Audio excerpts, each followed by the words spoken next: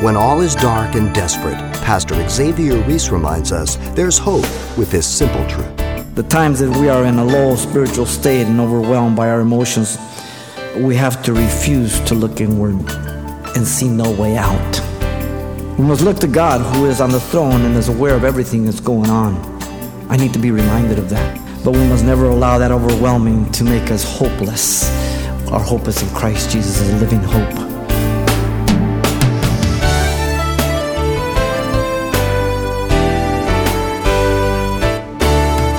Welcome to Simple Truths, the daily half-hour study of God's Word with Xavier Reese, Senior Pastor of Calvary Chapel of Pasadena, California. When pain and misery dominate our lives, how should we respond? How do we best navigate through the darkness? Well, today, Pastor Xavier unpacks the ominous story of King David and the battle and death of his son Absalom, and shines some light with hope-filled simple truths for how to respond when life gets bitter and full of despair. Let's listen. 2 Samuel chapter 18, and the message is entitled, Life is Sweet and Bitter. David has fled from Jerusalem with all his loyal subjects as a broken man, for his firstborn Absalom is attempting to overthrow him. And what we have before us is the battle between Absalom against his father. A tragic scenario, but it falls into three movements that I think are very instructive to all of us for our lives. The battle and the death of Absalom comes first, 1 through 18. How difficult is this? You're fighting against your own son. In verse 5, the intercession of David for Absalom in view of the battle is given to us here. This was an order, by the way. Look at verse 5. Now the king had commanded Joab, Abishai, and Ittai, saying, deal gently for my sake with the young man Absalom. Notice 7. The army of Absalom was destroyed by the servants of David. It just says that. 20,000 of the rebels fell that day. A great slaughter. Notice the adversary Absalom is killed now by Joab, one of the commanders of David here. In verse 9, the odd event that overtook Absalom is interesting.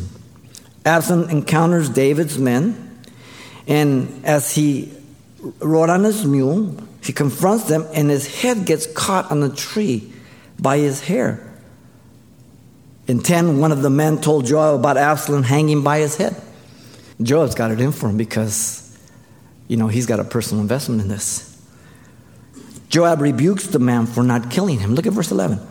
So Joab said to the man who told him, You just saw him?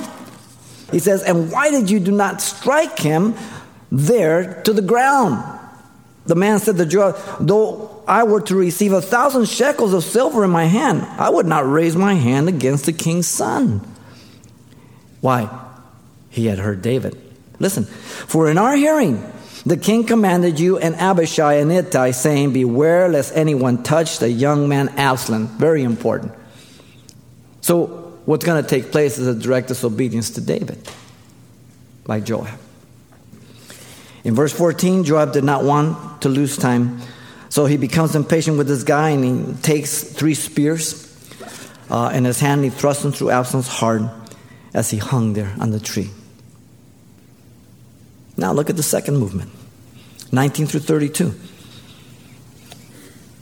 The battle victory report and the death of Absalom. In 19 through 23, the news of Absalom's death was sent to David. In 19 and 20, Ahimaaz, the son of Zadok, asked to announce the news, but Joab said no. Apparently he was perhaps the messenger of bad news or something, I don't know. Ahimaaz was the same one that took the message to David to cross the Jordan so that Absalom would not overtake him. Joab ordered the Cushite to take the message, and he took off running. He was an Ethiopian descendant of Cush, the grandson of Noah through Ham. And he bowed respectfully, and he obeyed, and he ran. And then in verse 22, Ahimaaz kept insisting that he run. He was zealous. And Ahimaaz, the son of Zadok, said again to Joab, but whatever happens, please let me also run after Cushai. And he was unprepared. So Joab said, "Why will you run, my son, since you have no news ready?" Ahimaaz continued to insist. He was relentless. But whatever happens, he said, "Let me run." So he said to him, "Run." Then Ahimaaz ran by way of the plain and outran Cushite. Zoom. Kind of like the Roadrunner. Notice in 24, David was waiting anxiously in the city, as you can imagine. And the watchman went up to the roof over the gate to the wall, lifted his eyes, and he looked, and there was a man running alone. Verse 24 says, the watchman saw another man running, and the watchman called to the gatekeeper and said, "There is another man running alone." And the king says, "He also brings news." The watchman said, "I think the running of the first is like the running of Ahimaaz, the son of Zadok." And the king said, "He's a good man and comes with good news." He's the one that gave him the good news. Remember? To cross the Jordan. Notice 28 through 30. Ahimaaz arrived, but he had inaccurate news. He was courteous. Verse 28, Ahimaaz called out and said to the king, "All is well." Then he bowed down with his face to the earth before the king and said, "Blessed be the Lord Yahweh your God, who has delivered up the men who raised their hand against my lord the king." So he let him know the victory. But he also was uninformed regarding all that David needed to hear. The king said, "Is the young man Absalom safe?" You can hear the voice trembling, hoping he wouldn't have to hear the words that he perhaps would have to hear. Ahimaaz answered, "When Joab sent the king's servants and me, your servant, I saw a great tumult, but I did not know what it was about." Well, what a letdown. You hear you're waiting, and he had run for nothing. And the king said in 30, "Turn aside and stand here." So he turned aside and stood still. Now, that's what he should have done before he ran. We get it backwards most of the time. We run when we should sit, and we're sitting when we should be running. The Cushite then arrived. He had the news of victory. Just then the Cushite came, and the Cushite said, "There is good news, my lord the king. For the Lord Yahweh has avenged you this day of all those who rose against you." And I think this young man was very compassionate, very sensitive on how he said it. Again, it's not so much what we say, it's how we say it that's the most important. And he informs David of Absalom's death. Here are the words that David was hoping he'd never hear. And the king said to the Cushite, "Is the young man Absalom safe?" And so the Cushite answered, "May the enemies of my lord the king and all who rise against you to do harm be like that young man." Oh, like a sword through his heart. The battle victory report and the death of Absalom put an end to the rebellion. Notice the third movement. The last verse of 18:33 to verse 8 of 19. The bitter grief of David over the death of Absalom. Tragic scene. The news devastated David. He was immediately affected, mentally and physically. Then the king was deeply moved. The phrase means to be trembling and quaking. The reality hit David. My son is dead. He was compelled to be alone at this time. He went up to the chamber over the gate and wept. And the news caused David to wish he had died. He expressed this as he went to be alone, by the way. It's very specific. As he went, he said thus, "Oh, my son Absalom, my son Absalom. If only I had died in your place, O Absalom, my son, my son." Rebellious son, ready to kill his father. He loved him. We can be so caught up in our emotions for our children that we refuse to acknowledge their evil. We have to be careful. If David would have died, he would have been happier. We're going to see this. But it wouldn't have changed Absalom. Now, God did die for us to change us. He makes the difference. You understand?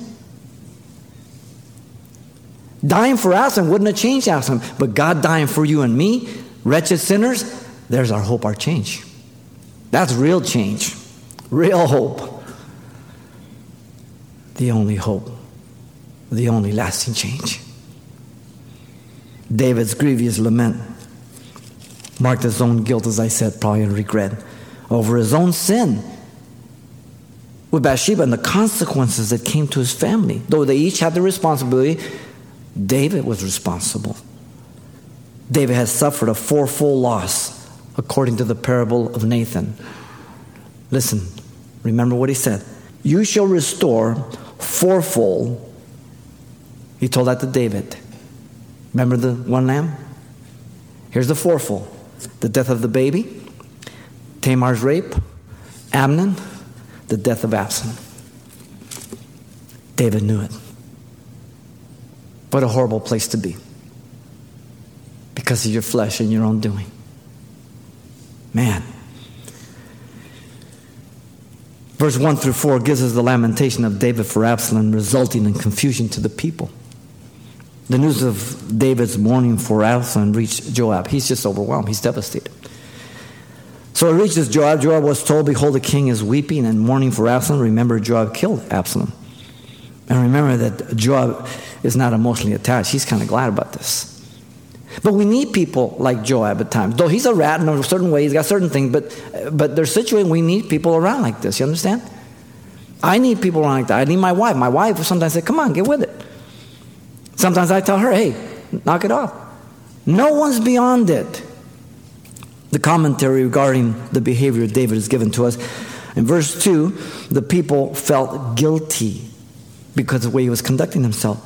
So the victory that day was turned into mourning for all the people. For the people heard it said that day, the king is grieved for his son. David was sending a mixed message. He's fighting for his kingdom. His kingdom has been victorious, but he's bummed out. Now the people are not being insensitive. It's the King David who's being insensitive. Notice the people felt ashamed. And the people stole back into the city that day as people who are ashamed steal away when they flee in battle. So in other words, as cowards, they should have been celebrating victory, and because of the way the king was conducting himself and looking inward, they just kind of scurried off in shame to the city. Not because of the battle, but because of the king, the leader. Leaders are supposed to lead. And the king cried out with a loud voice, oh, my son Absalom, my son. Absalom, my son, my son. The word but marks the lack of awareness by David on how he was affecting the people. The conduct of David was a betrayal to the people at this point. He's totally ignorant about it. The lamentation of David for Absalom was then confronted by Joab. In 5, Joab told David he was ungrateful to the people. First, by shaming the people. Look at verse 5, the beginning. Then Joab came into the house to the king and said, today you have disgraced all your servants. He's the king. By pointing out their accomplishment. He says, who today have saved your life, the life of your sons and daughters, the lives of your wives and the lives of your concubine. David, if it weren't for these people, Absalom would have killed you and your entire house and the kingdom would be gone. He was acting like a traitor in that you love your enemies and hate your friends. See, we're going to defend the terrorists in civil courts and give them the rights of civil law. Though we have no precedence for it in the entire history of the United States. Wow. What does it say? In that you love your enemies and hate your friends? What an insult to our troops and our nation. He was declaring he wished they had been defeated. Listen, for you have declared today that you regard neither prince nor servants, for today I perceive that if Absalom had lived and all of us had died today, then it would have pleased you well. Such a perfect message, and sometimes we need to hear this from our wife, our husband, our children, our friends, whoever it may be. You understand? Look at 7. Joab told David he was to undergird the people. By the way, he commanded David, now therefore arise, go out and speak comfort to your servants, verse 7. And he communicated it by an oath. Don't miss it. If he didn't, they would all abandon him. For I swear by the Lord Yahweh, if you do not go out, not one will stay with you this night. This was not a threat. This was an absolute certainty. And then he communicated the severity of that outcome. And that will be worse for you than all the evil that has befallen you from your youth until now. That's a heck of a lot of evil. David, you think things have been bad. You have no idea. And when we are so self-absorbed, no matter how bad the things are, if we don't wake up and get our eyes on the Lord, things will get a lot worse, and sometimes we cannot reverse them. Wow. Look at 8. Joab succeeded in his words to David, thank God. The king, David, took his rightful place as king. Then the king arose and sat at the gate. The gate was a place of judgment to declare the victory. The gate was the place of reigning authority as the victorious ruling king. And the people heard the news. Notice David was pointed out. News starts going around that David's at the gate. He says, and they told all the people saying, there's the king sitting at the gate. Do you realize that sometimes just your presence will make all the difference in the world, in a person's life? It should cause you to be so humble that God will use you or me in such a way that just your presence gives us safety, a security, an encouragement, because you're godly and you speak truth. David was approached by the people, and so all the people came before the king, for every one of Israel had fled to his tent. Oh, what a difference it makes when you have someone that people can look to. Now we look to Christ, but God puts people, and he's put you, man, over your house. He's put you, ladies, in influence over your children more than your husband at home by the time you spend with them. He has put both of you together to influence other marriages and other people. Where you work, God will use you for good. Job 121 says, naked I came from my mother's womb, and naked shall I return there. The Lord Yahweh gave, and the Lord Yahweh takes away. Blessed be the name of the Lord Yahweh. Even though you slay me, I will trust in you. Job 13:15. Wow. Now, I can receive from this man. You know why? Because he lived it. These are not just words. The times that we are in a low spiritual state and overwhelmed by our emotions, we have to refuse to look inward. We will be completely consumed with ourselves and see no way out. This is the fault of humanism and psychology. It makes you the center of your universe. And you're so overwhelmed and so concerned about yourself, you care about anybody else. And you think everybody owes you.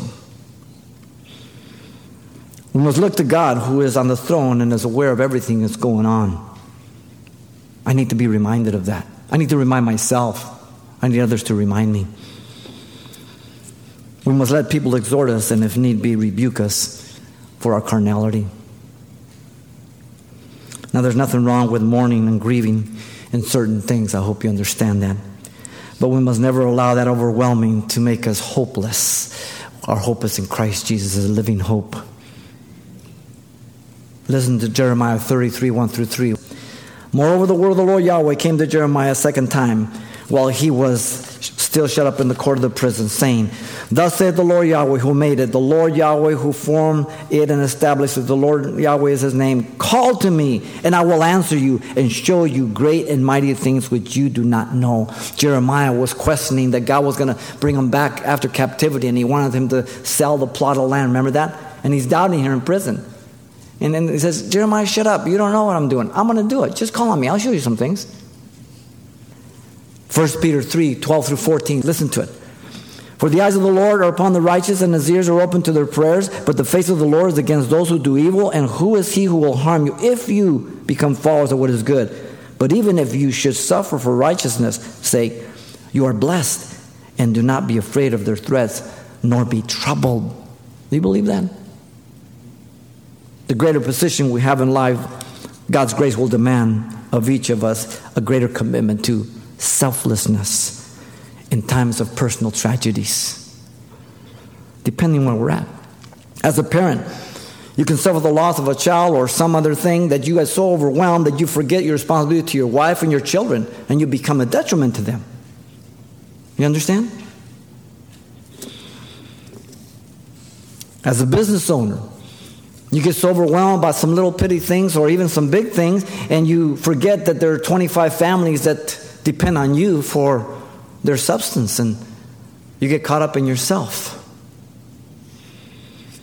As a leader of a nation, you must endure and ignore all opposition to provide the best leadership for the people, and in the church, and in our homes. Listen to what Paul says in 1 Thessalonians 5:24. He who calls you is faithful, who will also do it.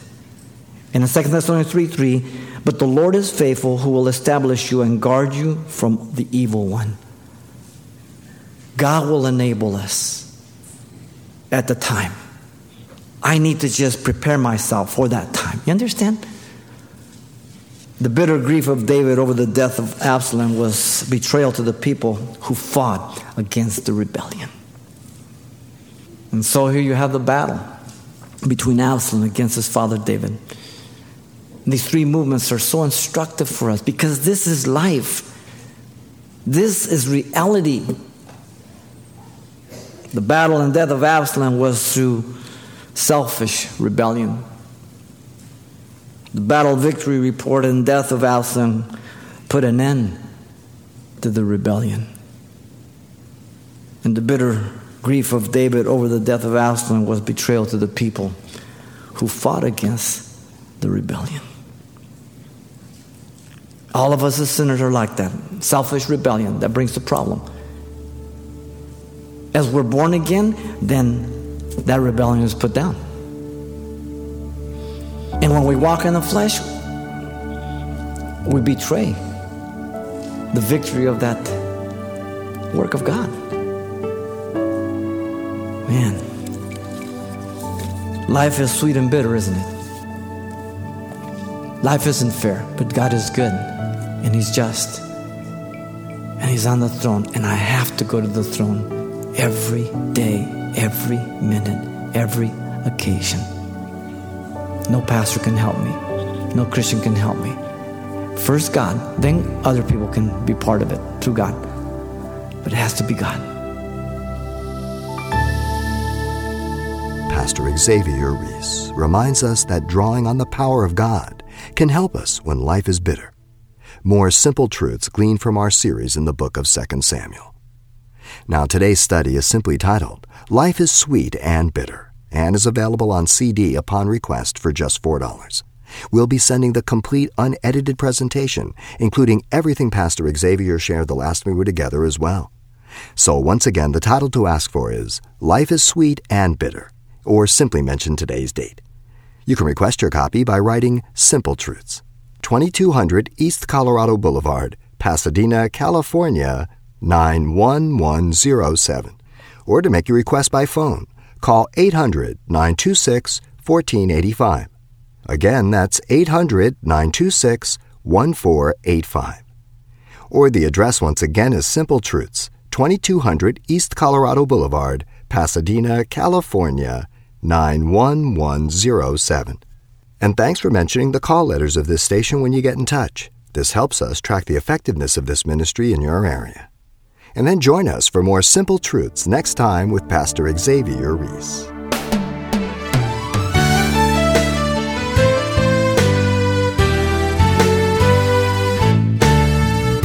Simple Truths with Pastor Xavier Reese, a daily half-hour broadcast, is a radio ministry of Calvary Chapel of Pasadena, California. www.calvarychapelpasadena.com.